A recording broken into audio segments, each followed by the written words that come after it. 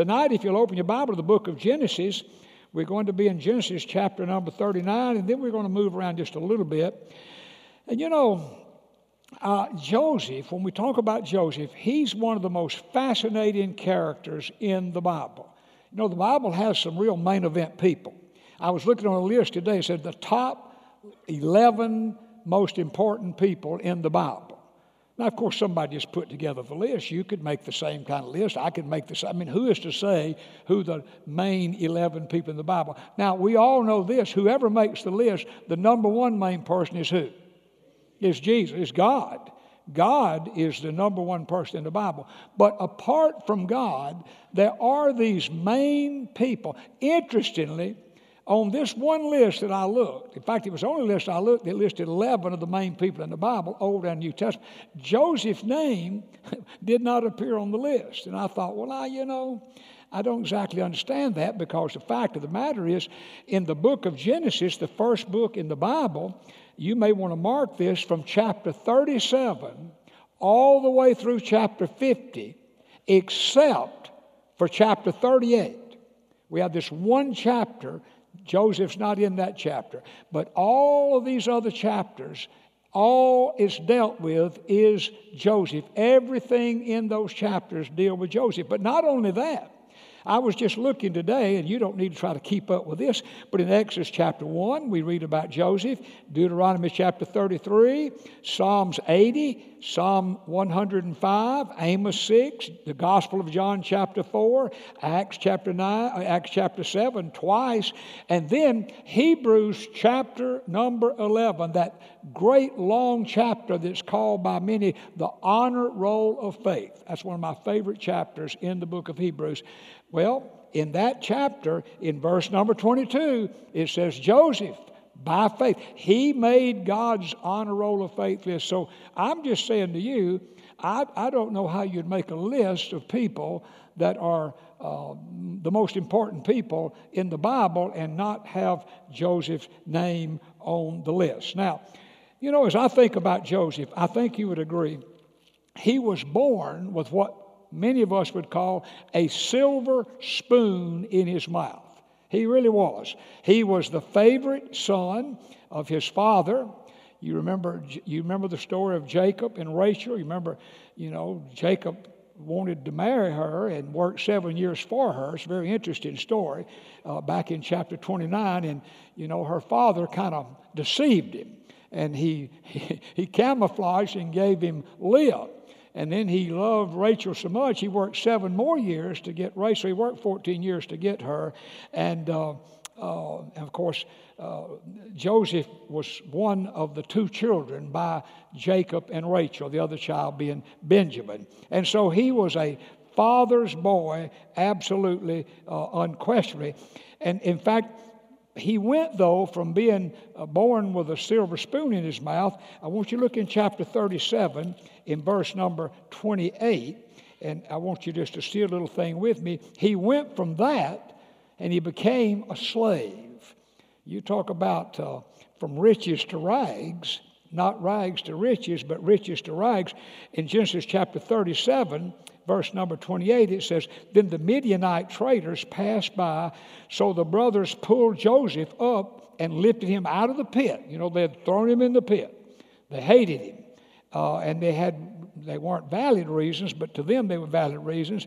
And they sold him to the Ishmaelites. Now, I mentioned last time, the Midianites and the Ishmaelites is referring to the same group of people. They sold him for 20 shekels of silver, and then the Bible says they took him to Egypt. Now, if you turn over in chapter 39, I'm trying to put it all together in a very simple way in the time we have.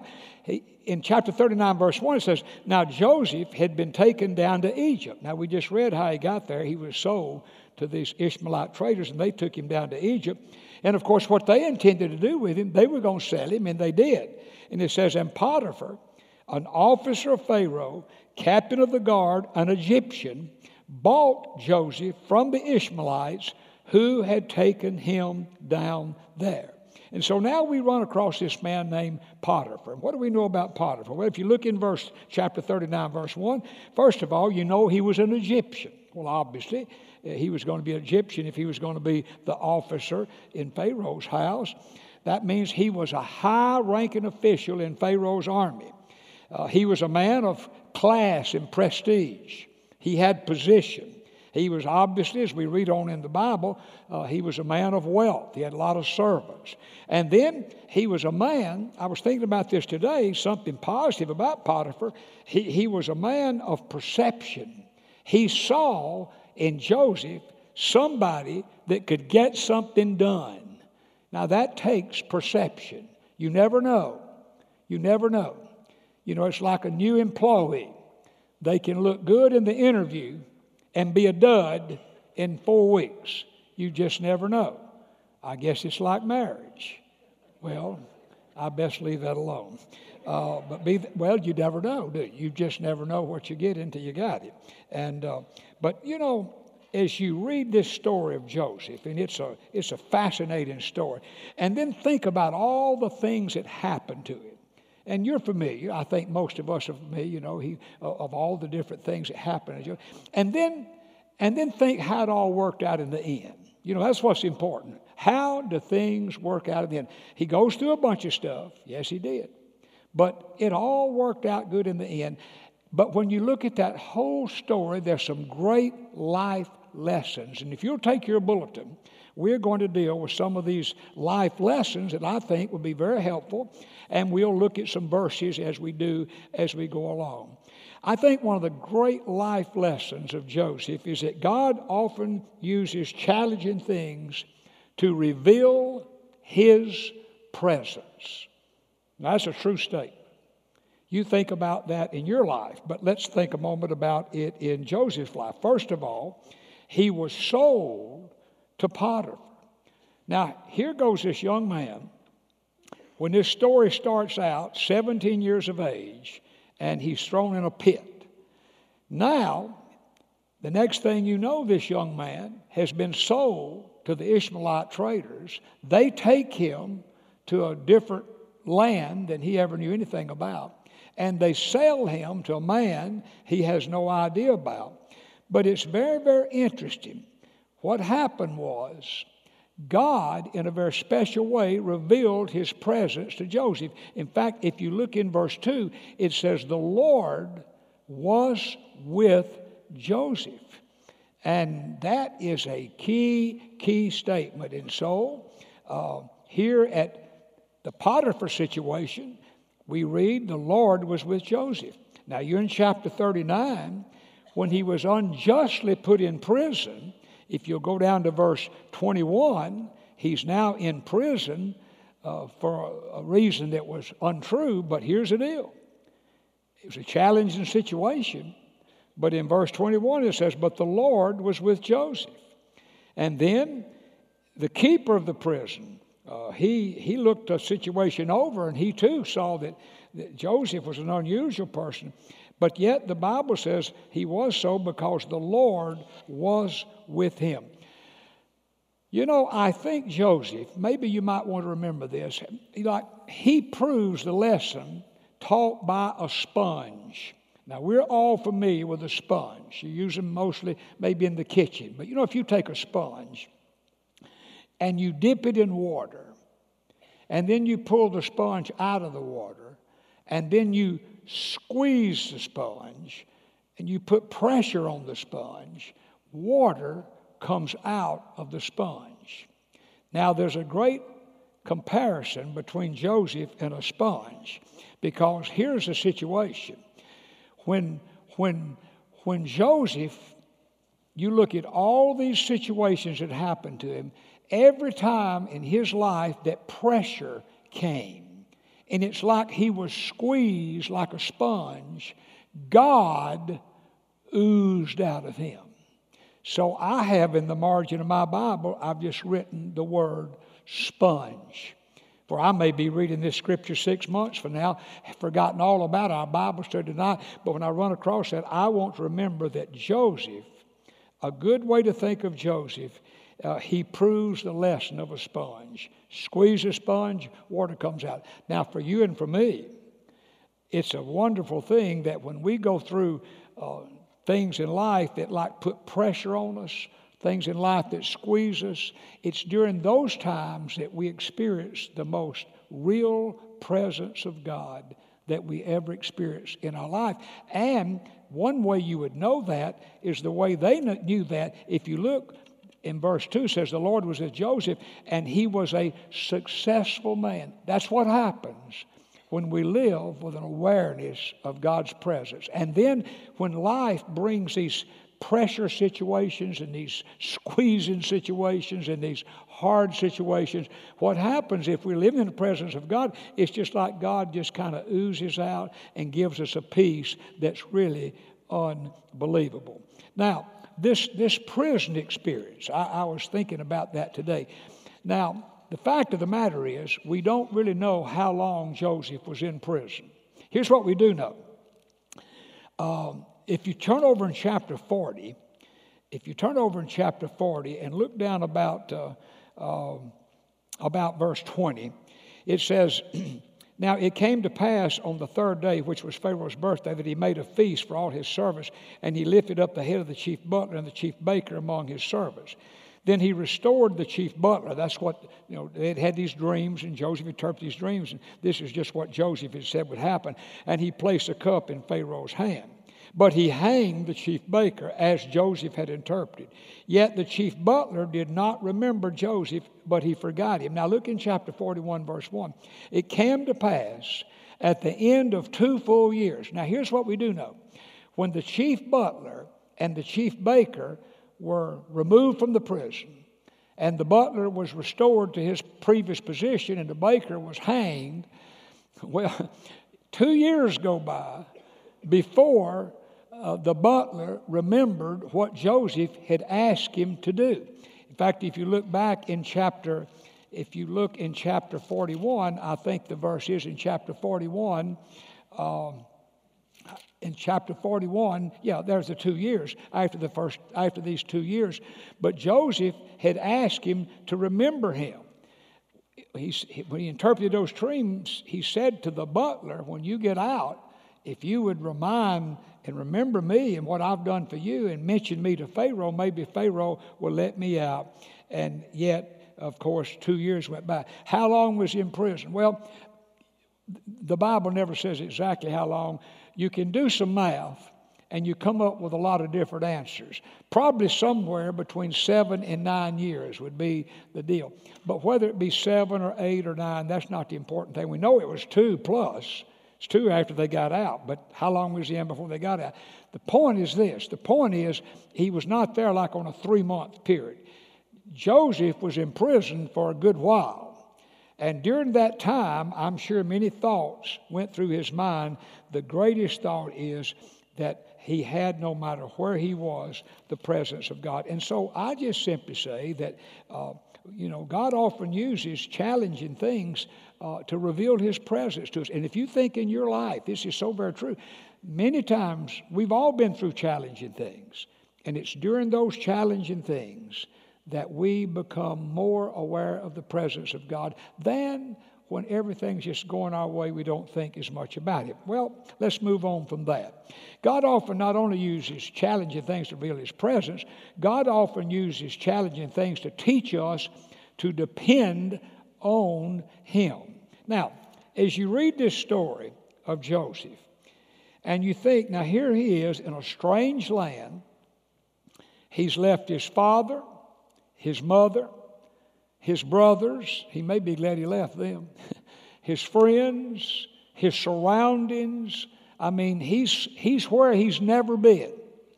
And it's during that challenge that he learned a great lesson. He learned that sometimes you have to get in that situation to learn you can depend on God.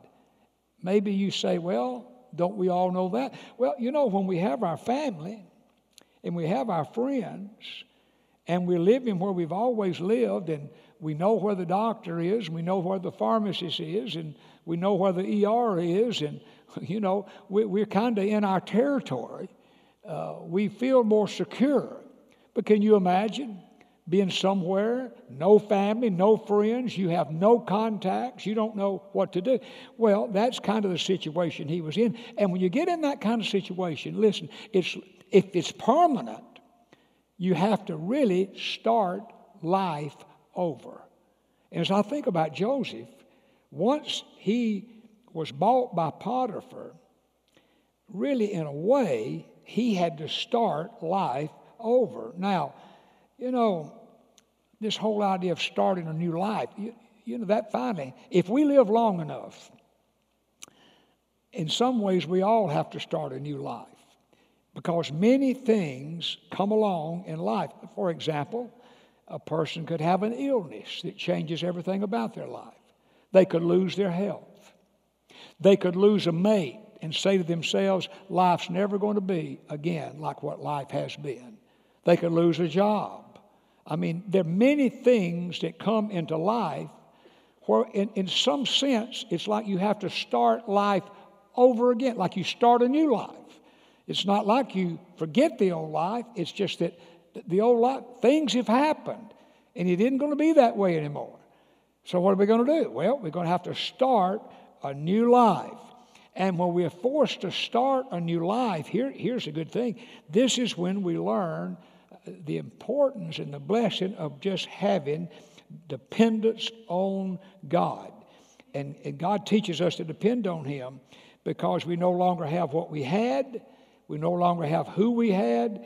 And it's during these times that we learn that real peace comes from depending on God alone. Now, let's go from that to the third thing. God uses challenging things to prepare us for what He has planned for us. Now, boy, anybody would figure that out reading the story of Joseph.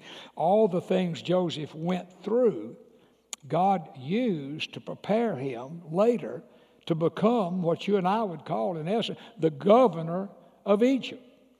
I mean, from the pit to the prison to everything he went through, all preparing him for what God had for him. And to me, that is a blessed thing. In fact, you look in chapter 41, down in verse 39.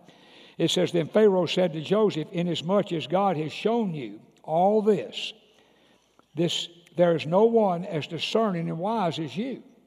That's how we knew Pharaoh, how we know Pharaoh was wise as he was. He says, You shall be over my house, and all my people shall be ruled according to your word. Only in regard to the throne will I be greater than you. And Pharaoh said to Joseph, See, I have set you over all the land of Egypt. And so, all these things that happen. And if you look back on your life, things that have happened, if you lived a while, you see, that was a hard thing, but that kind of prepared me for what God had next. I was thinking about that today in the churches I've pastored. I really think I can look back and see, like my first church after seminary.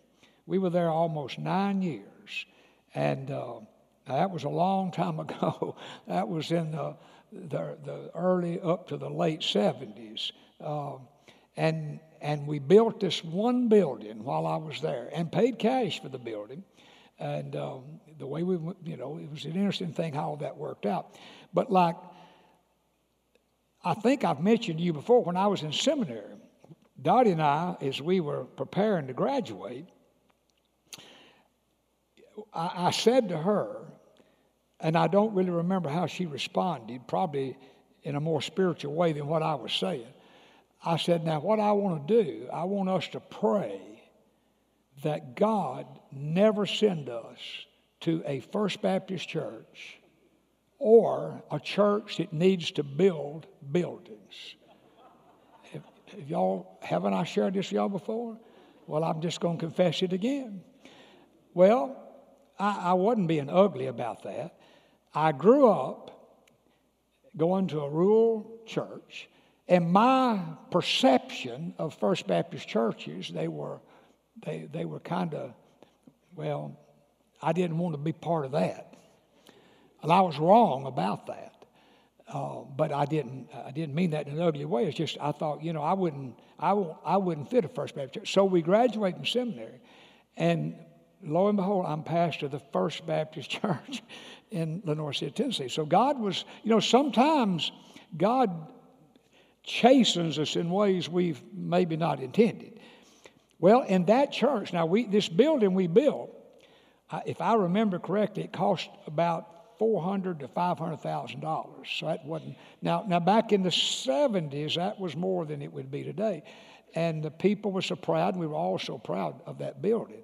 Well, we leave there and go to Sulphur Springs, First Baptist Church number 2. If you get into one of those First Baptist Church things, you can't get out of them. I mean, it's like the rat in the cage. That thing just keeps going. Well, my gracious, in that church, that building program I had thought it was a major building program. It was more than I ever meant to get into. And but anyway, we lived through all that, and then after about 9 years there, God said, I have a new place for you, First Baptist Church number 3, here. And I'm the same guy in seminary, prayed God send us to a place that need to be $57 million worth of buildings. So, you have to be careful of what you pray for.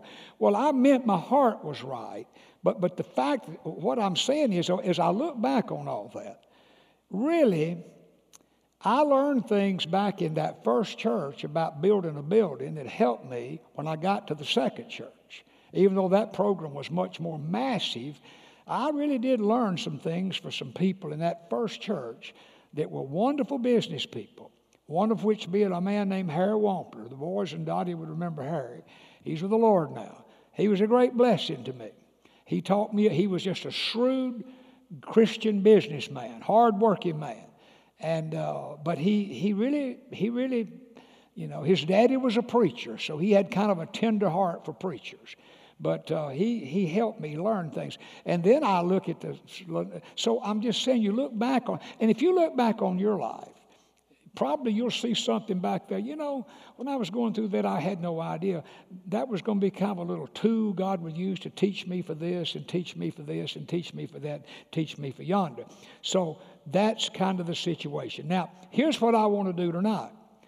And what I'm going to do tonight at this point, this will either be one of the best things I ever did on Wednesday night, or this is about to be a flop. Yeah. And you will determine how it goes.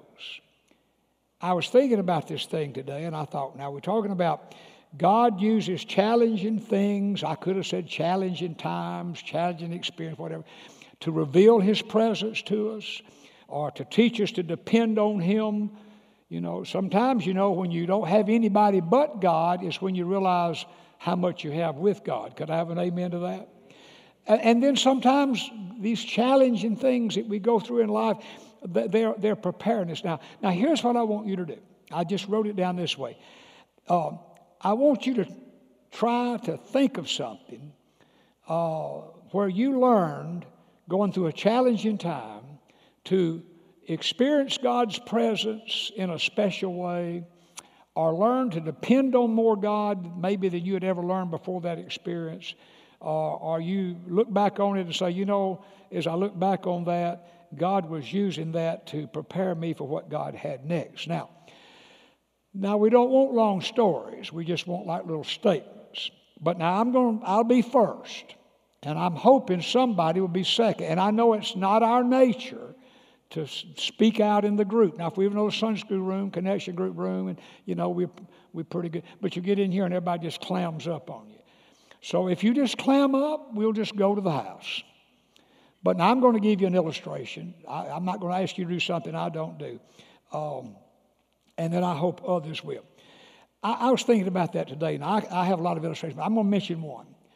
Like, when I moved here in January of 1990, now, Joel was a senior in high school, and he was going to graduate in June. And John had already left us. He was down at Baylor enjoying the college life. So where we moved didn't really affect him very much. But here was the situation. I didn't want to move Joel out of his last semester in high school. I wanted him to stay there and graduate where he knew his friends, etc. And so what happened was, If you were here then, you know, but many of you weren't here when I came. I lived here in those little condominiums right by Bayshore Hospital. That's where I lived. And this is where we lived for about a year after that. But I lived there from January till June just by myself. Like you say, well, poor, pitiful you. It was worse than that. But here's the point. I mean, all of a sudden, Dottie's back in Sulphur Springs, and Joel's back in Sulphur Springs, and I'm off down here, and like my plan was then, I thought, well, one weekend I'll go home, one weekend he'll come. But in that senior year, Joel got so involved in so much stuff, he needed to be home. So that didn't work out very well. But most Thursday nights, believe this or not, you could fly to Dallas for $29 if you bought your ticket in advance. I doubt you could buy one of those tickets today. But anyway, I'd fly to Dallas, and then Dottie would come up there and get me. And I'd go home, and then Saturday night late, I'd fly back in here. I'd stay here the next Thursday night, most weeks. Now, every week that didn't happen. But the point I make is, though, for me, that may not seem like much of a deal to you. That was one of the hardest things that I ever went through in all my years in the ministry. It was a challenging time for me to be separated from my wife, separated from Joel. And yet, as I reflected on it so many times, I learned the realness of God because, see, He's all I had here. Now, I had Dottie on the phone, etc., but, as far as here, like that was kind of the deal. But yet, I learned some things during that really taught me more about God than I would have learned had that not been the situation.